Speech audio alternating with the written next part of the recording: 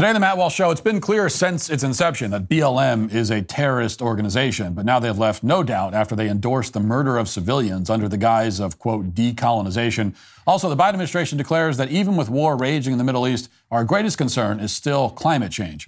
And we're finally hearing from the other passengers on the train with Daniel Penny and Jordan Neely. Their testimony makes it clear that Penny was totally justified in his actions. And feminists are grappling with a difficult question. How can they be empowered and independent women while still expecting men to pay the dinner bill? We'll talk about all that and more today on The Matt Walsh Show.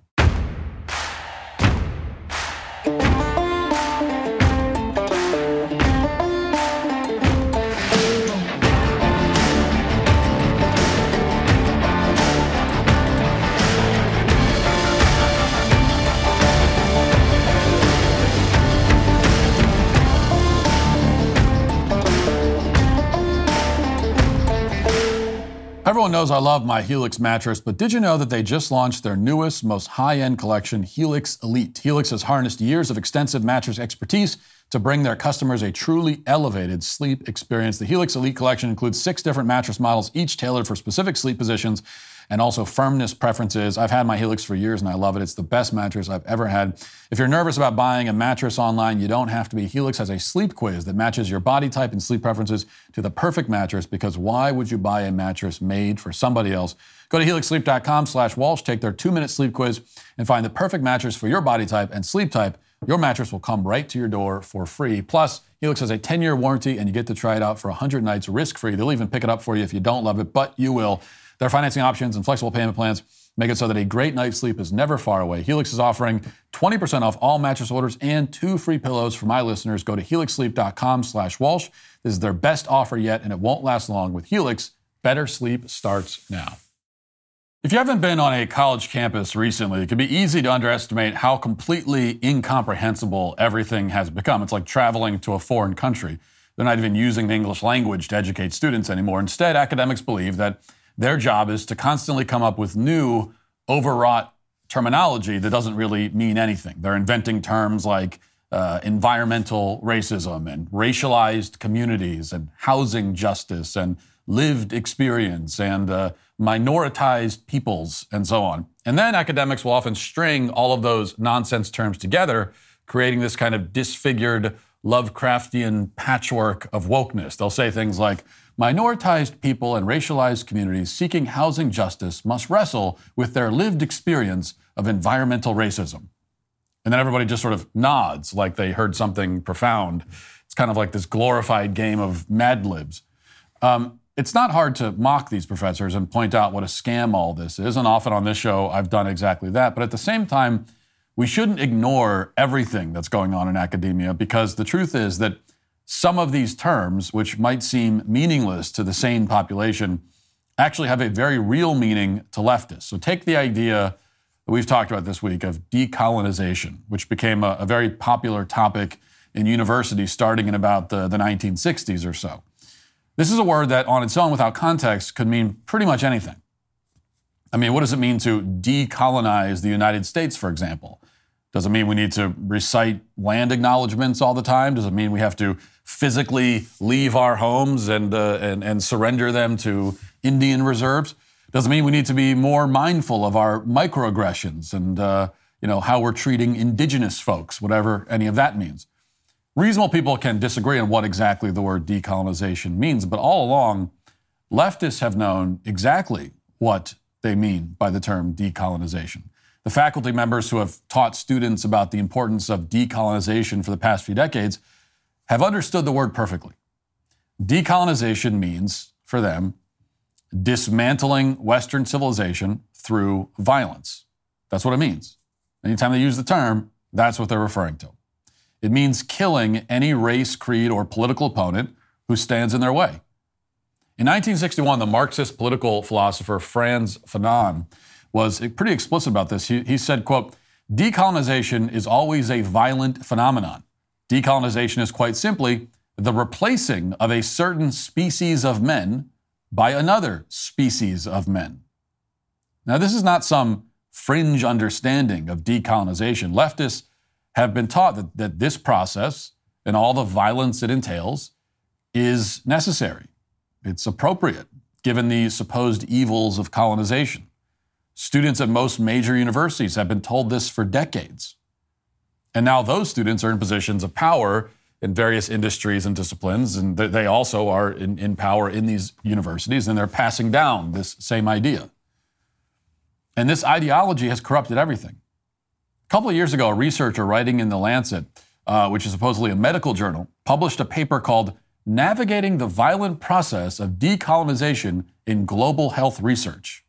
Here's what the researcher named Munira A. Rashid wrote, quote, historically, decolonization has always been a violent process, and global health might experience the same.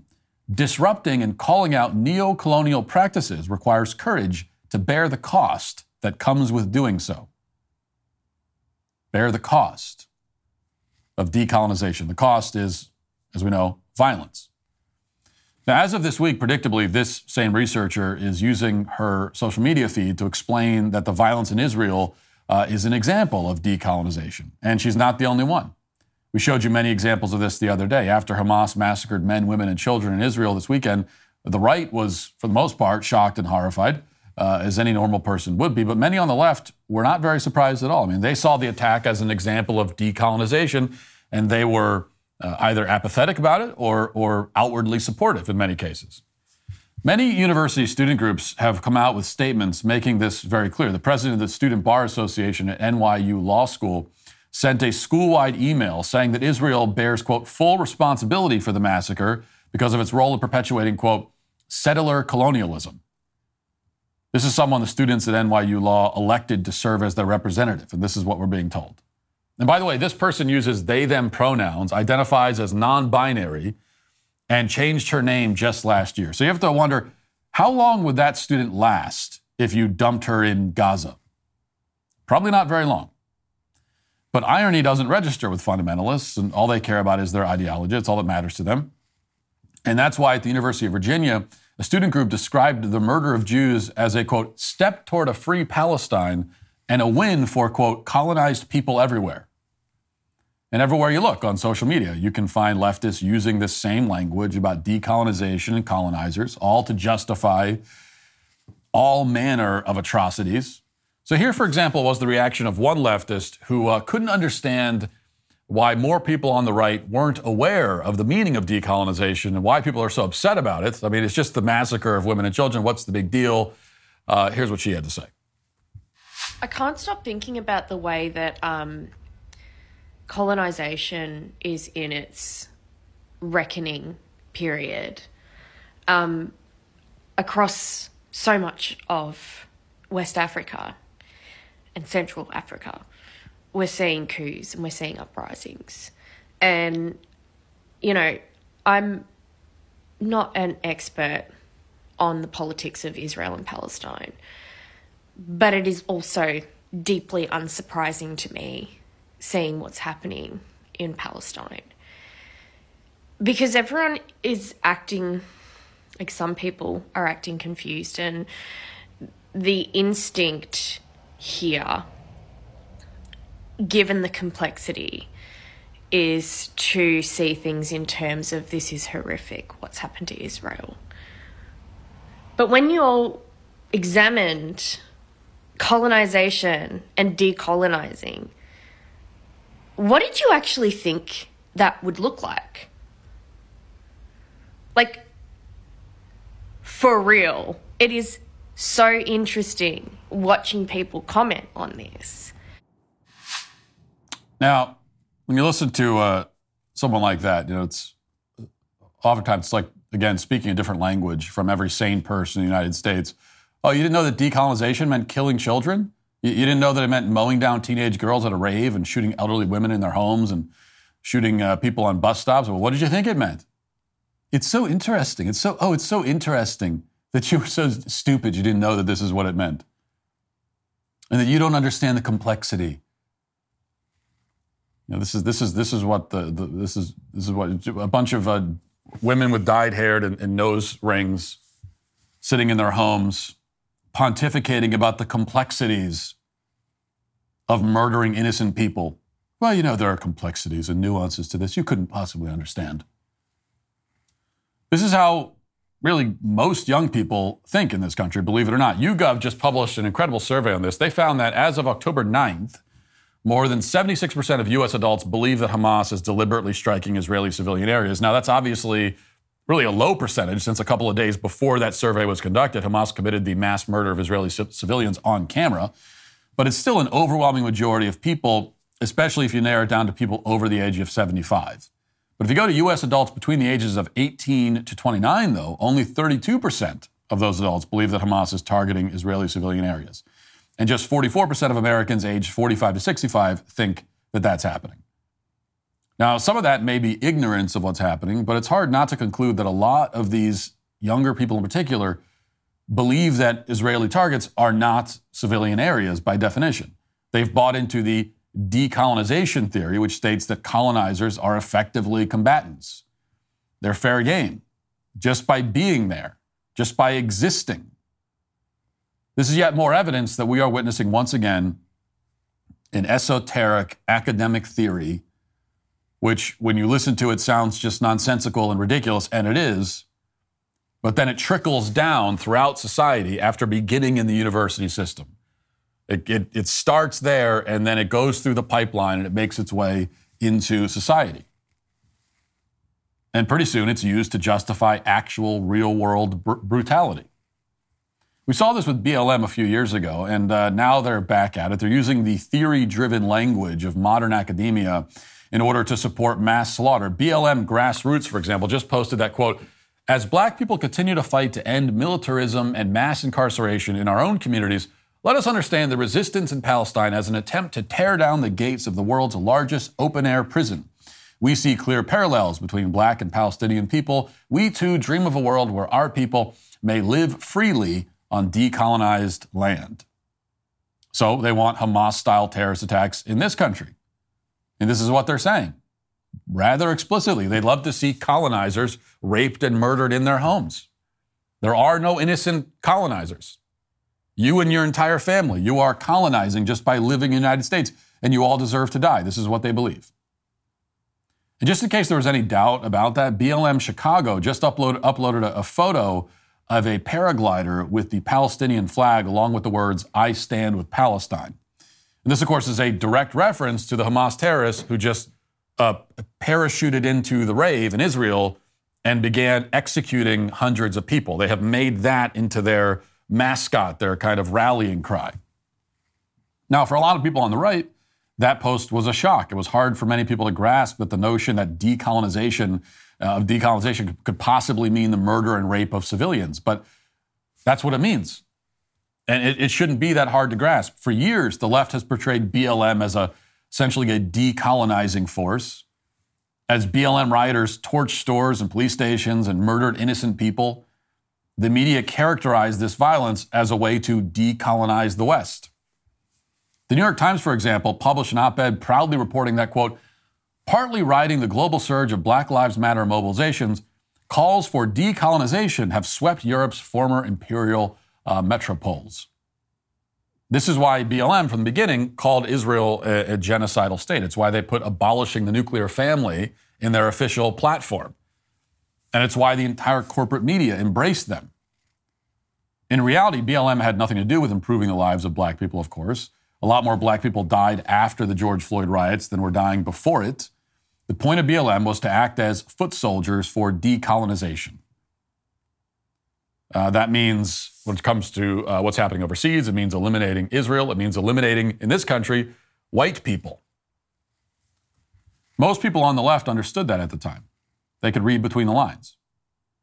But a lot of people on the right, including high-ranking politicians, somehow didn't see any of this, were blindsided by it, which is an oversight, to put it mildly, and rather an unforgivable one. It didn't happen simply because leaders on the right neglected to listen in on college lectures. It didn't happen simply because they failed to go back and research the origins of decolonization theory. It happened because at the outset, many on the right immediately accepted the false premise that colonization was somehow a bad thing. This is the way things usually work. The left comes up with some crazy theory, and the right will object to how that theory manifests itself and to, how the left responds to this theory they've come up with. But as they object, they will still often accept the underlying premise itself. And you still see this with a lot of people on the right. When they hear about decolonization, now they might object by saying, well, we're not colonizers. Of course, colonizing is a terrible thing, but it's not true. We're innocent of that charge. And of course, we aren't colonizers just because we happen to live in the United States. But also, we never should have accepted the premise that colonization is some sort of inherently bad, evil thing. It's actually a ludicrous premise. No matter what leftists meant when they say that they want to decolonize the West, the right should have opposed it on principle. That's because colonization, historically, has been a force for good throughout the world. It was the process of introducing the rule of law, public health, human dignity to certainly this entire hemisphere that we're currently living on. As we've talked about earlier in the week, before colonization, the natives were ripping the hearts out of children as offerings to their sun gods. And of course, when I say natives, and I say that term, but the tribes that lived on this continent when the conquistadors arrived were themselves not native to this continent. They came here and killed whoever was there first. But in any event, conquering them was the right decision for all of humanity. And it's just beyond dispute that we are all living much better lives now because of it. That's what colonization means in practical terms. It means you're doing a lot better now than you would have if colonization had never occurred. And that's pretty clear. And after the massacres in Israel this week and the shameful and brazen response from many corners of the left, no serious person could dispute what decolonization means either. It refers to a genocidal ideology that we have let fester for far too long. And at this point, the stakes are obvious. Everybody promoting decolonization wants to murder civilians, not just in Israel, but in every civilized country on the planet. Don't ignore what they're saying. Understand that they are your enemy and the enemy of all civilized people. And that's why when they call you a colonizer, you should tell them you're welcome. And then you should prepare to defend yourself, because you know what happens next. Now let's get to our 5 headlines.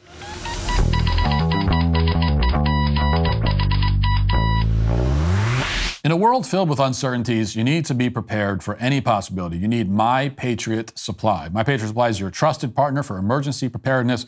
Whether it's a natural disaster, a sudden emergency, or unforeseen circumstances, My Patriot Supply's high-quality food storage solutions ensure that you and your loved ones are always well-fed no matter what comes your way. Right now, My Patriot Supply is offering $25 off a 3-month food supply to help you stay prepared for anything. Go to preparewithwalsh.com and grab this special price before it ends. Your 3-month emergency food supply provides over 2,000 calories each day for optimal strength and energy in stressful situations. You can enjoy a wide variety of My Patriot Supply and can even customize your supply. They offer an ultimate breakfast kit, a mega protein kit with real meat, and even a gluten-free kit. Each meal is delicious and has a shelf life of 25 years. Don't wait for disaster to strike before taking action. Invest in your safety and well-being by securing your food storage today. Go to preparewithwalsh.com and save 25% off a 3-month supply. That's preparewithwalsh.com. Daily Wire has this report. White House National Security Council spokesperson John Kirby refused to say this week that nuclear war is more dangerous to humanity than climate change. Kirby made the remarks, or lack thereof, during an interview on Fox News with Martha McCallum as war rages in Europe between Russia and Ukraine, and has exploded in the Middle East as Iranian-backed Islamic terrorist groups launched an unprecedented terrorist attack against Israel. McCallum asked Kirby about recent remarks from President Joe Biden on the topic. And let's go ahead and play the clip from Fox. Given that the United States is now involved in wars that are taking place in Europe and also in the Middle East, I want to play this soundbite for you that is just last month in Vietnam and ask you if this still holds for the president. Watch. The only existential threat humanity faces, even more frightening than a nuclear war, is global warming going above 1.5 degrees in the next 10 years. Given all the nuclear players in these two areas where we are now engaged, John, does the president stand by that comment? Absolutely, he does. Climate change is an existential threat. It actually threatens and is capable of wiping out all human life on Earth over time. I mean, I don't know how more existential you can get to that, but that doesn't mean that we walk away from our obligations, our national security interests in very dangerous parts of the world. John, You mentioned he said it was more frightening than a nuclear war. Is that it's more frightening than a nuclear war in this moment? The president believes wholeheartedly that climate change is an existential threat to all of human life on the planet. That's just science. That's a fact, Martha. But it doesn't mean that we turn our back on the other challenges facing this country and our allies and partners around the world. We've got broad national security commitments literally globally, and we've got to mind all of them at the same time. You mentioned two of them, obviously Israel right now, certainly Ukraine over the last almost 2 years now. We are a big enough and powerful enough and effective enough nation to be able to look after all these disparate national security threats. And one of them absolutely is climate change. So, first of all, I'm not a fan of Fox, as you know, but I think that this is a good line of questioning. It's a great idea when we're in the middle of some real-world crisis to call a leftist in and ask them questions like this. Like, hey, you were just saying that climate change and white supremacy and transphobia are our greatest challenges. Do you still think that now? And, of course, they're going to say yes because they have to say yes, but it's a fantastic way to expose the shallowness and absurdity of their worldview and how disconnected from reality it is. But the bad news, of course, is that these people happen to be in charge of the country. And, we are seeing again why leftists can't govern. I mean, there's a reason why every city under their control is a crime-ridden wasteland. And it's because they don't deal in or with practical realities. They deal in theory and narratives. Conservatives are always going to be, by and large, better leaders, better governors, better managers in businesses, because conservatives operate in reality and with reality.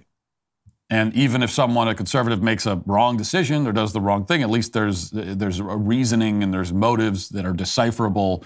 There's always a chance that he'll learn from his mistakes and do better in the future. But leftists don't operate that way. They live in the land of narrative, and they simply can't cross the threshold back into reality, even if they want to.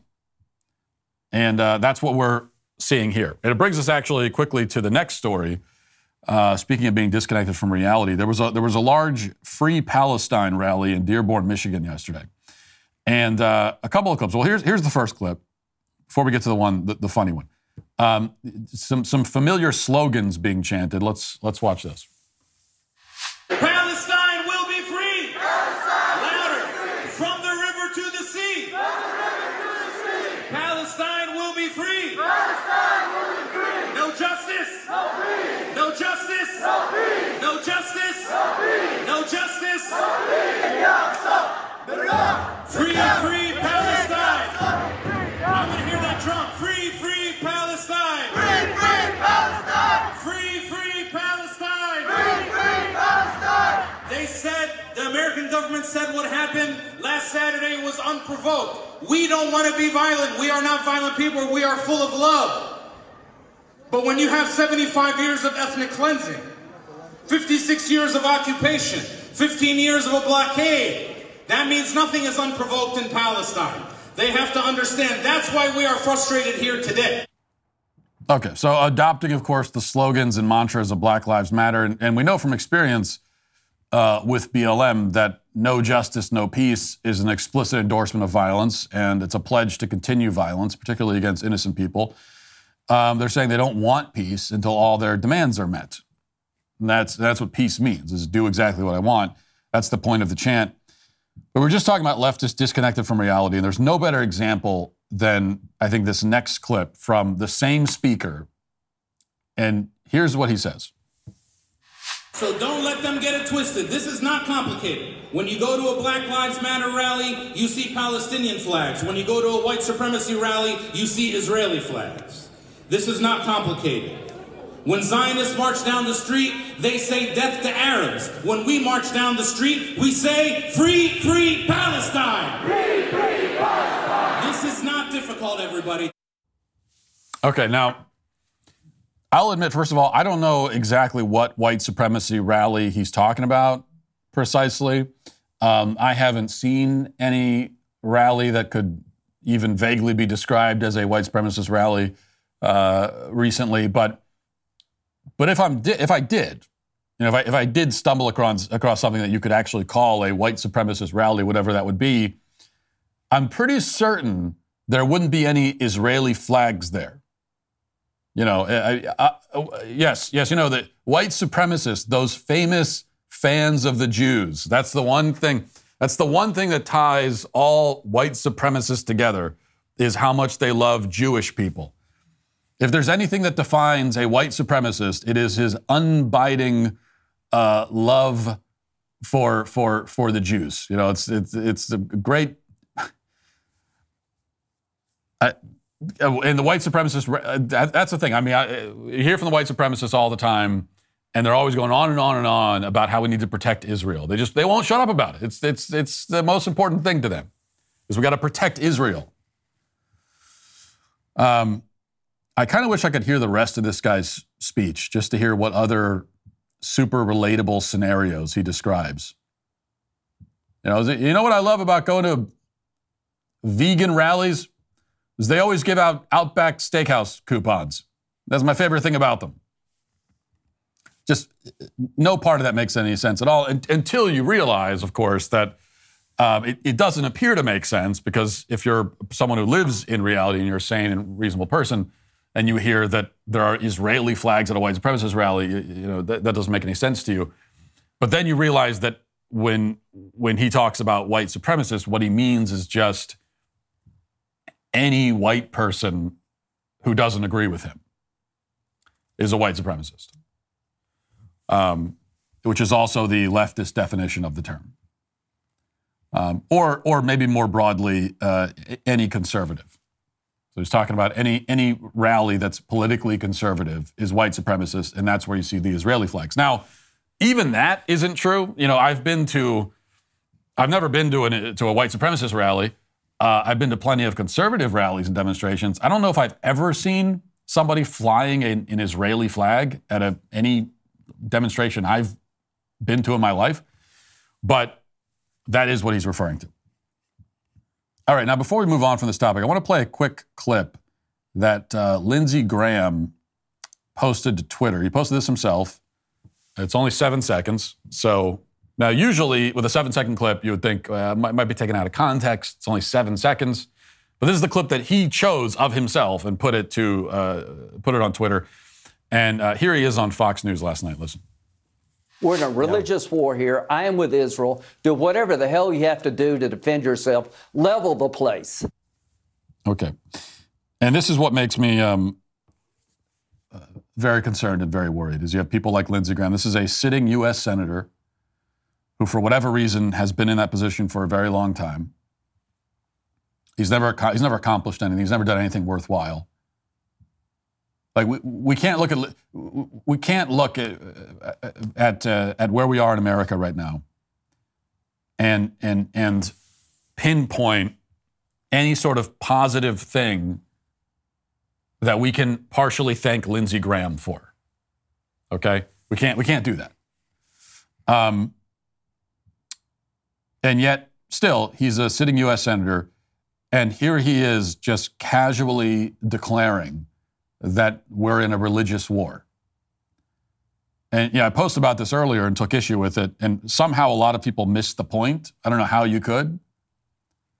And they responded by saying, well, this is a religious war. What's wrong with what he said? That's the religious war part is not where I object. That's not the word. The religious part is not the word that I object to in that sentence. Yes, it is in large part, you might call it a religious war.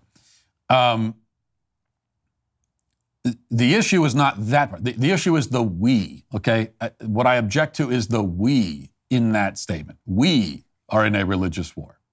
So this is a sitting U.S. senator who has casually declared that the United States is at war. As far as I know, we have not declared war, but Lindsey Graham has. Yeah, we're at war. And not only that, but he's declared that we're in a holy war. We're in a religious war. We are. Now, I know that the defense that I've already heard of Lindsey Graham is that, well, no, when he says we, he's talking about Israel. Well, right, but Israel and the United States of America are two separate countries. We are not one country. I know that Nikki Haley, when this first happened, said that an attack on Israel is an attack on America. It's not. It's just not. And this is not semantics, okay? What happened is a terrible, savage, evil thing, as I have said many times. I have no problem stating that. Nobody should. Like, it's not a difficult thing when you got elderly people be getting gunned down on bus stops and music festivals being attacked and massacred. It's not difficult to say that it's a brutal, barbaric, terrible, evil thing.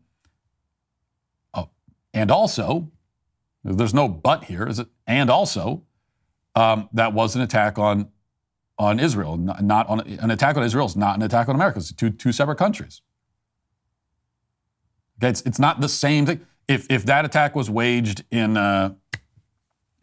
in New York or something, or then that would be an attack on America. And those two, but an attack in Israel is not the same thing as an attack on America, because we are, again, two separate countries.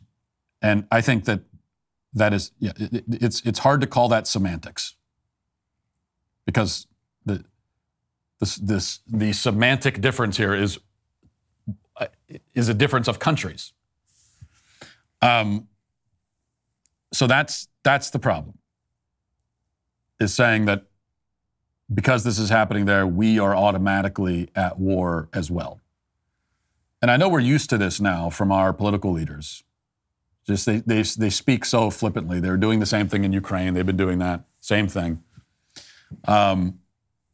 And now, I mean, there was a time when it would be like a huge scandal. There's a time when it would be a huge scandal for a political representative to stand up and declare war on his own.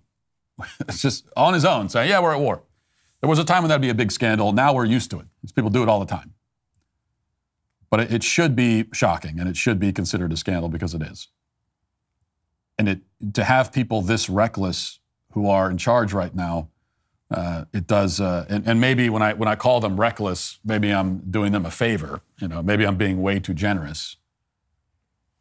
Because the reality is that reckless means that you're emotional and you're lashing out, which would be bad. But at least it's at some level understandable, I suppose. People get emotional and they lash out. It's actually worse than that, because the truth is that there are people in our government who are itching for World War III. They want it because it's more power for them, for one thing. For them, the people in power means more power and money if we're at war. And that certainly applies to Lindsey Graham. And here's the thing. I think Israel has shown that it is more than capable of defending itself and handling this situation. I think the best thing we can do is get out of the way, let them do that. And our most immediate response to what's happening should be to fortify our own borders. Because what happened is not an attack on America, but it might be. That might be next. So we should start getting to work to prevent that from happening in our country. All right. Here's another report from the Daily Wire. It says, new court documents in the Daniel Penny case reveal the harrowing testimony of fellow subway riders who say they hid and prayed to escape the subway train due to Jordan Neely's threats and, quote, satanic behavior. That's a quote. Penny, a 24-year-old U.S. Marine veteran, is facing up to 19 years behind bars for the death of Neely, whom Penny restrained on the subway train in what prosecution argues was a deadly chokehold. According to Fox News, recently disclosed court documents reveal that a mother and her son hid behind a stroller and a high school student prayed as Jordan Neely yelled, "Someone's going to die today." Another woman reportedly described Neely's behavior as sickening and satanic and said she believed that she was going to die as Neely approached her, an experience that she called absolutely traumatizing. One woman recalled Neely yelling on the subway, "I want to hurt people, I want to go to Rikers, I want to go to prison." The woman was with her son, and the pair, she says, hid behind his stroller as Neely allegedly charged at passengers. One high school student says that she heard Neely yell, "Someone's going to die today." The girl recalled grabbing her classmates and praying that the subway doors would open. One retiree who's used the subway for over 30 years said, "Nothing has put fear into me like the experience with Neely." Penny has been charged with second-degree manslaughter and negligent homicide in Neely's death. Now, we already knew this even before this update when we're hearing from the passengers. We already knew that Daniel Penny being charged in this case, I mean, it's one of the worst injustices we've seen in this country in recent years. And, of course, that is really saying something. To have a man who stepped up in this moment to protect the people around him. And, yes, he was defending himself as well. But it's pretty clear that Daniel Penny was not the one most at risk. Okay, if Jordan Neely really did start lashing out, there are a lot of other people on the subway that would probably be hurt before Daniel Penny would get hurt. So he's really doing this primarily for the other people on the subway, who we now know some of them were crouched, behind strollers and praying for their safety. That's how most people responded. They were trembling in fear and just hoping the doors would open so they could get out in time. That's how most people responded, because that's how most people respond in these situations. And Daniel Penny said, "No, I'm not just going to sit here and wait and hope. Okay, I'm not going to roll the dice with my life and everybody else's life. So I'm going to do something about it. Defend us." And the fact that he's been charged with a crime, they're trying to throw him in prison for 20 years. We already knew this is just it is a grotesque injustice. But then you actually hear the testimony from the passengers, and this is all testimony that obviously law enforcement, the police, they would have interviewed all the passengers. They knew all of this. The prosecutors, they obviously knew all of this before charging Daniel Penny. I mean, just think about that for a second. They would have interviewed everyone on the train. And so they heard all of these people on the train saying, yeah, like he was threatening to kill us. We were terrified. We all thought that we might be hurt or killed. And they heard that, and they charged him anyway. Because, as we know, it was a foregone conclusion. They were always going to charge him, because it's not really about him, and it's not about this particular incident. He's a sacrifice on the altar of racial justice. Because they're charging him not because of what he did or any facts about the case. They're charging him because he's white, Neely's black, and that's what the charge is about. But the injustice comes into clearer focus now that we're actually hearing more from the passengers on the train. And this is not surprising either, because it was always conspicuous from the very beginning. I made note of this, that while the media is claiming that Daniel Penny is some sort of crazed murderer who just went up to this homeless guy who was, what do they describe? He was just having a mental health crisis. That's all. Describing it in the most sanitized, medicalized terminology they can. But while they claim this, it was very conspicuous that the media reports didn't include hardly any statements from the other people on the train. Which is interesting, because if Daniel Penny had just randomly walked up to some poor homeless guy and choked him to death intentionally and for no reason, then you think there'd be other people on the train that would be eager to talk about that experience and to talk about the horrible thing they witnessed Daniel Penny do. But they didn't include any of that testimony because the media also knew that pretty much the entire train is on Daniel Penny's side.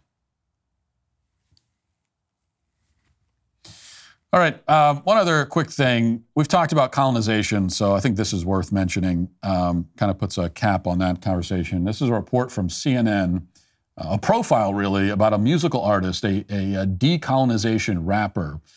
And you already know this is right up my alley because it brings all the things I love together.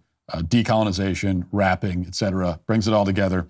So this is what it says. CNN reports, when Frank Wallen raps on stage, he's dripping head to toe in his culture.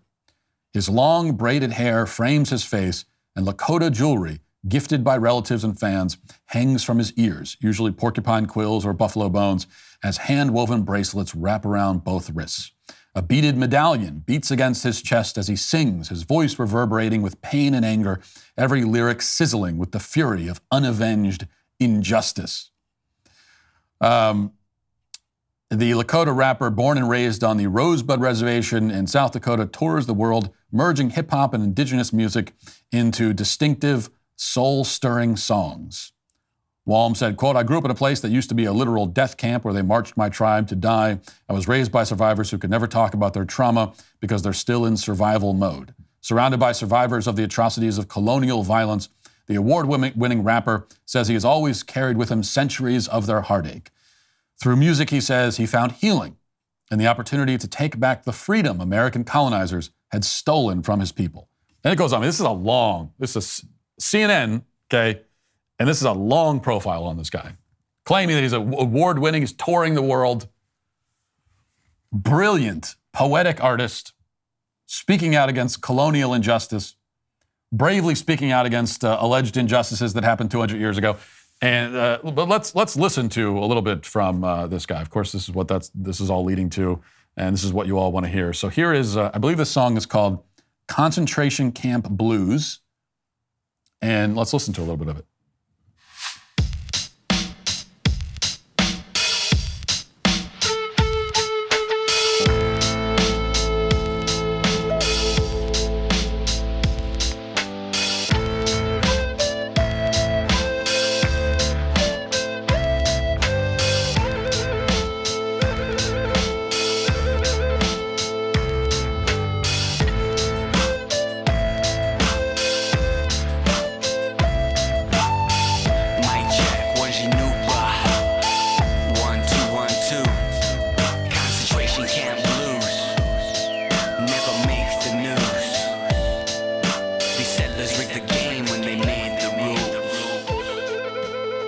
Let me try to paint a scene of chasing lonely res kid dreams with nights banging out beats on that laptop screen with nothing but your heart telling you you're right. You get the idea.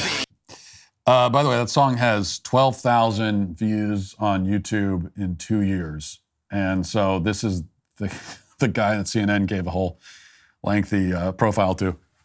Allegedly a world-touring, revered, award-winning artist. I like the song because, for one reason only, which is that you don't often hear a recorder in a rap song. And I don't think I've ever heard one in a rap song before. And after hearing it in the song, I guess I realize why you don't usually hear them in songs. But it does give me hope, because the thing is that the recorder is the only instrument that I've ever somewhat successfully managed to play. It's the only one. And I can at least play Hot Cross Buns. I can play Twinkle Twinkle Little Star on the recorder. So it gives my musical dreams, my own musical dreams are reinvigorated. But this is who CNN gives a whole profile to on their site, even though the music is, obviously, objectively terrible. But this is part of this process that I talk about, where on the left,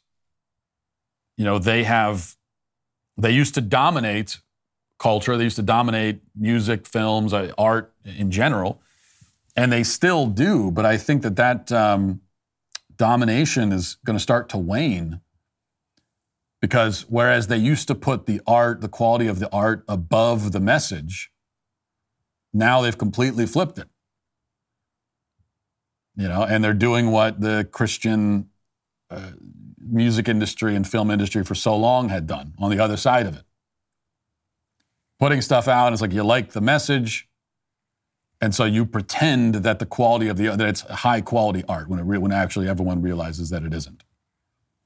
And now the left is making the same mistake, which I think ultimately is probably a good thing for the culture. Let's get to Was Walsh Wrong? The Real Brandon says, so we're talking to the real Brandon, that's good. Matt, just because the left is cheering on an evil, disgusting terrorist group doesn't mean you have to choose the other side. It's the either-or fallacy. The most consistent and moral thing you can do is condemn evil and the killing of innocent people, no matter which side does it. Okay, a couple things. Two things. Number one, just saying, I condemn evil and whoever does it. You might as well not say anything. It's a totally useless thing to say, and it's designed to be useless. That's a way of taking a stand without actually taking any kind of stand whatsoever. It doesn't. I don't like bad things. That's my position on all this. Great. It's like good for you. And in this case, your position doesn't even make any sense because you call, by your own telling, right? You're calling one side an evil, disgusting terrorist group. Well, I agree. Why wouldn't I take sides against an evil, disgusting terrorist group? By your own description. Now we say the word "take sides." It doesn't mean I've already said I don't want the United States to get involved. In a world war. So that can mean different things. But in terms of like, who do you think's in the right and the wrong? And also, it doesn't mean that, especially when we're talking about a war.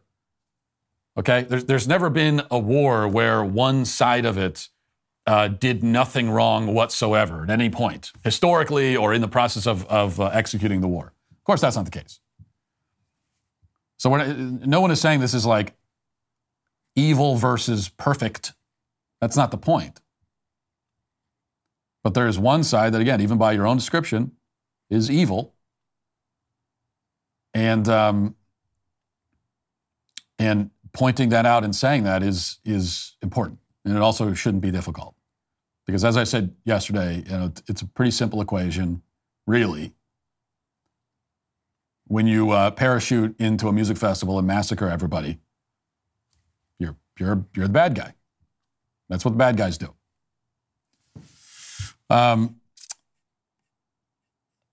Observatim says, if judging people for living with their parents makes one human, what on earth could Jesus have possibly meant when he said not to judge?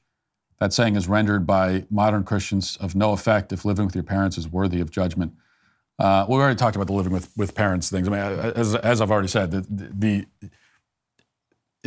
there is a setup in which you would live with your parents as an adult and have a kind of multi-generational household that I think is a very good thing, and is in fact more traditional than what we consider to be the traditional setup of the nuclear family living on their own. Away from extended relatives. But to the question of judging, broadly speaking, this is an important point. Because you hear this from churches too, all the time. Jesus says don't judge, so don't judge. Well, like with anything else in the Bible, if you want to fully understand what's being said, it's important to understand, like, what are the sentences before that and after that? What's the overall context? Also, you have to keep in mind translations. Okay, judge is an English word. And so that word exactly did not appear in the original scripture.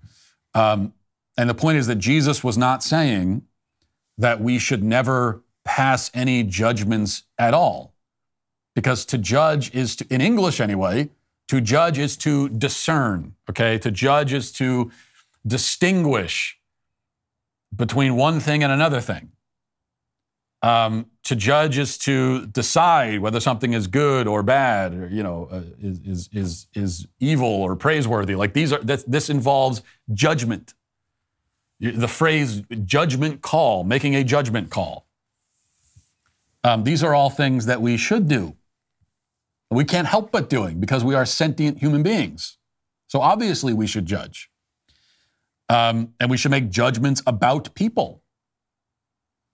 We make literal judgments about people in the court of law. We have people called judges. And that's what they do. So was Jesus saying we shouldn't do any of that?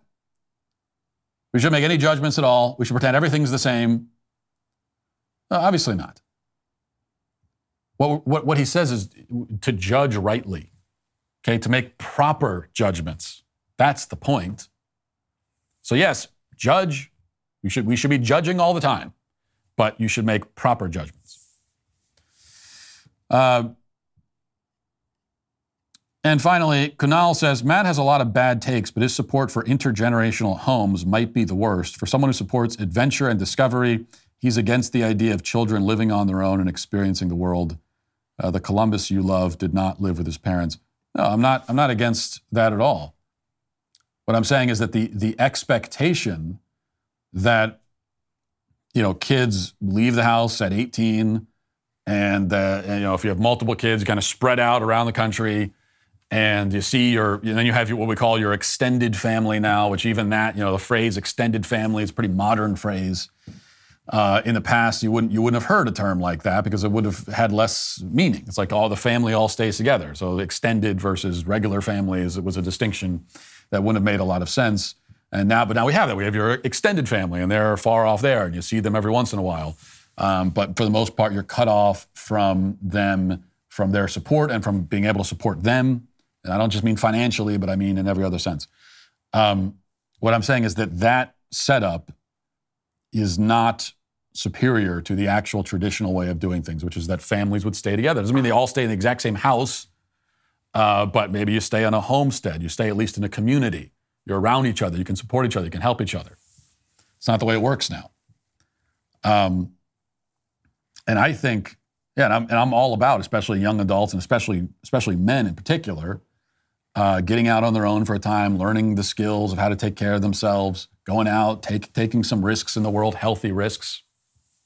I think probably the ideal, not everyone can do this, but if you were to map out the most ideal scenario for in particular a young man, it might be something like leaving the home in early young adulthood, going out on your own for a while, and then getting married, start having kids, and if you can, move back closer to family.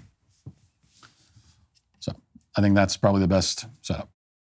Jeremy's Chocolate is offering a special 25% discount just in time for Halloween. We all know that woke candy companies out there think Frankenstein can become his own bride. Well, that's why Jeremy's Chocolate launched our She, Her, and He, Him bars, only one of which has nuts. And what could be more fun to share than Jeremy's Chocolate in microaggression size? That's right, don't miss out on our newest addition to Jeremy's anti-woke chocolate lineup. This deal ends today, so make sure to get your order in to get 25% off. Go to jeremy'schocolate.com and order now to get it in time for Halloween. Now let's get to our daily cancellation.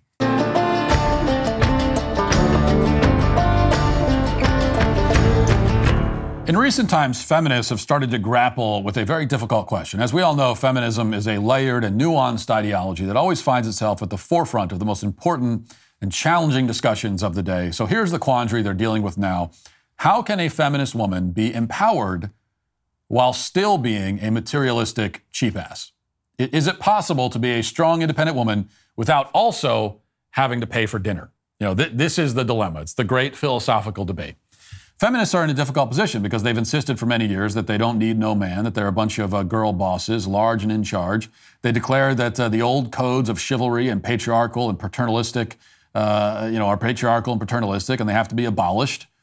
They shouted from the mountaintop that they are exactly equal to men, the same as men in every respect, and they certainly don't need a man to take care of them or provide for them. They have growled and they have shrieked and they have made their voices heard.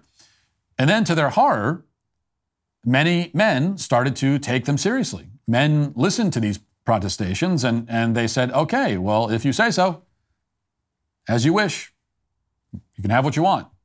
Which means, among other things, that when the bill is put down on the table, many men will not instinctively reach for it anymore. They will let the independent girl boss pay the tab, or at least pay half of it. But feminists have recoiled at this development. No, they cry, we want to be independent, but not like this. Not if it means I have to pay for my own Santa Fe salad at Chili's. But how do they make this case? Can they really become a damsel in distress as soon as the bill is placed on the table and then get right back to being empowered and progressive a few minutes later? How does that work? Well, different feminists have come up with different ways of grappling with this important question. Here's one influencer on TikTok giving her answer. Watch. The thing that I have realized about this topic is that there are so many women that really do advocate for not going 50-50, right? And for me, I definitely went through I'm a feminist. I shouldn't have an issue going 50-50 phase, right? When I was younger. But recently I started to realize just how difficult it was accepting going 50-50 with men. And I have come to the realization that it is because even as a feminist, it is the only benefit women reap out of the patriarchy. A benefit we did not create the rules for. Y'all did. But it is still a benefit that women get from the patriarchy. So whenever men start advocating for like, well, what about equality? Pick up this check or whatever. When I hear that, it's like, you're literally trying to rid me of the only benefit I get out of the patriarchy. The only, like, think about it for a second. Is there any other benefit we get out of the patriarchy? Let me step in there for a moment. I'll answer your question, ma'am. But first, I have to point out how, by your own logic anyway, this is the most pathetic stance I've ever seen anyone take. Because by your telling, we are a patriarchal society, and the patriarchy is an abject evil, you say, and yet you wish to extract whatever benefits you can from it. This thing is evil and terrible and should be dismantled, but I also want to reap its rewards. This makes you significantly worse than the patriarchal men who, according to you, uphold an oppressive system, but at least, we don't see it as oppressive. You do see it that way, and yet you also uphold it, just so that you can get a free meal at the Cheesecake Factory. So pathetic doesn't even begin to describe it. But to your question, is there any other benefit that you get out of what you call the patriarchy? The answer is yes, a few. There are a few.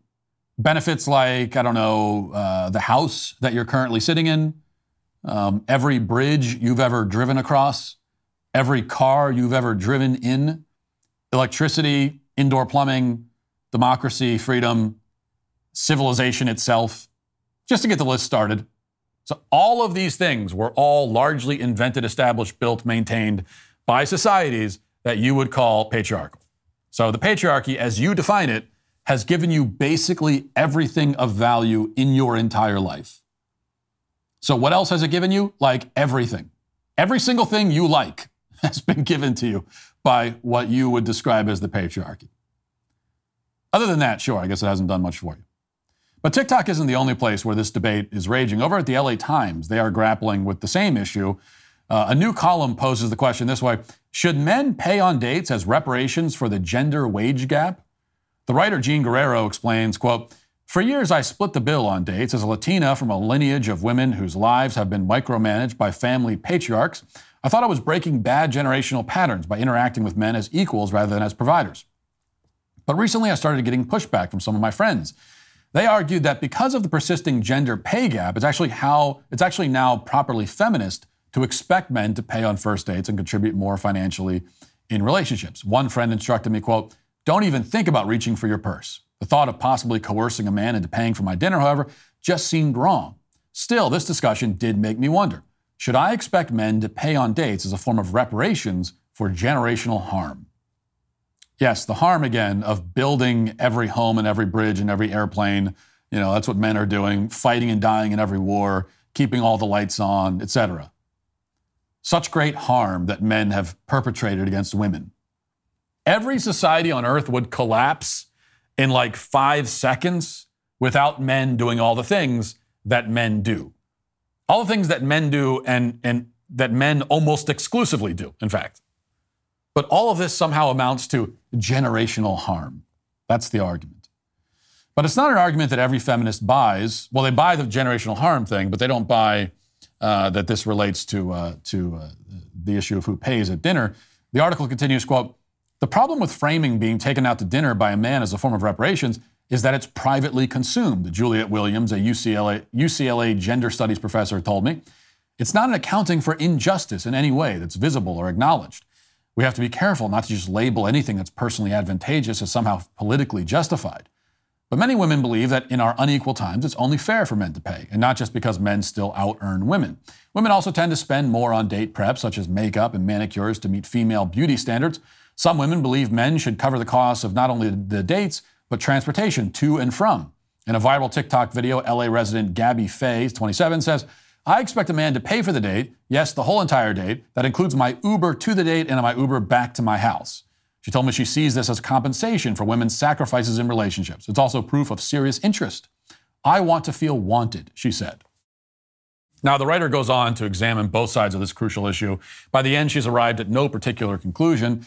Some women say that men should pay in order to make up for our many sins. Others say that it isn't enough, that the only reason we shouldn't do that is only because it couldn't possibly be enough to assuage our guilt for the patriarchy. And then there are others who point out that women in many cases are doing better financially than men, and so the financial burden should shift over to them in those cases.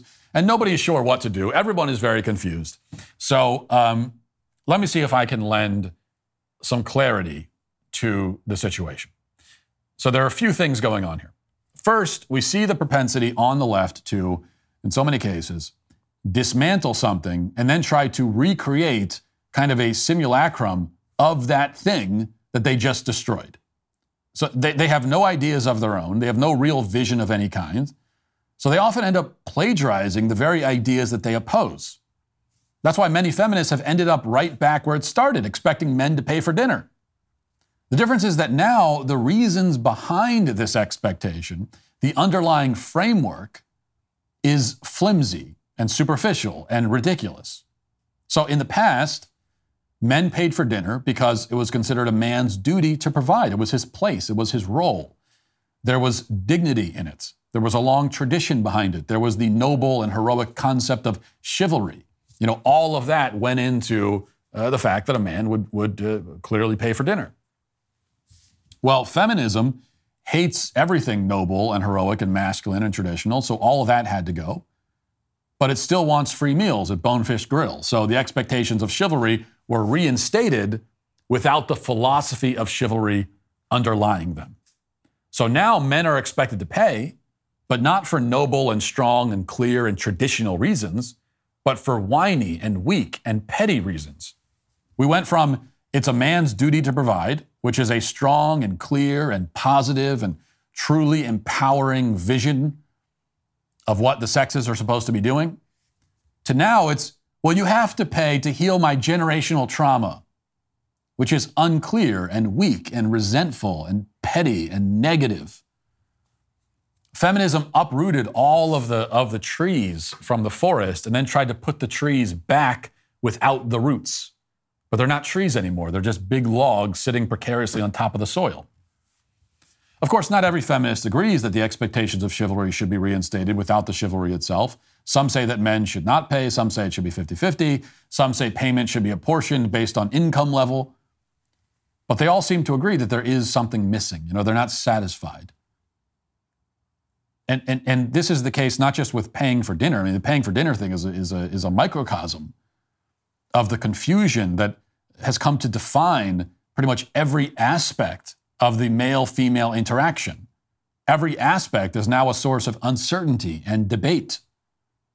Men and women don't know how to interact with each other anymore. They don't know how to date each other. They don't know what their expectations should be and what their responsibilities are and what expectations they're supposed to be fulfilling from the other person and which expectations are reasonable or not. They don't know any of that. And these are all things that, again, up until feminism, these are things that people didn't worry about because it was all known. So all of these things in the dating world particularly these sources of anxiety and the questions and I don't know what to do and I don't know what they're thinking. What you have to realize is that if you go back not that far into the past, these anxieties almost didn't exist at all because everybody knew what they were supposed to do. They knew what their roles were. But feminism tore all that to shreds.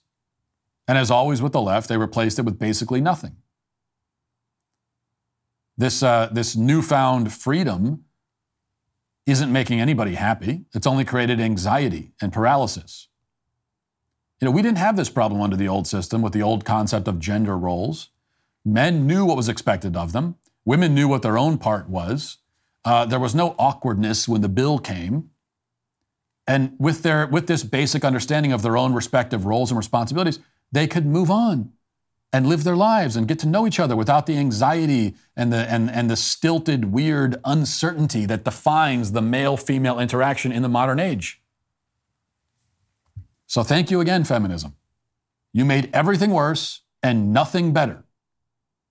You didn't solve any problems, but you did manage to create a bunch of new problems that didn't exist before.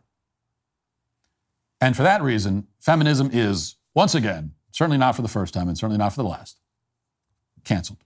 And that'll do it for the show today. Thanks for watching. Thanks for listening. Have a great day. Godspeed.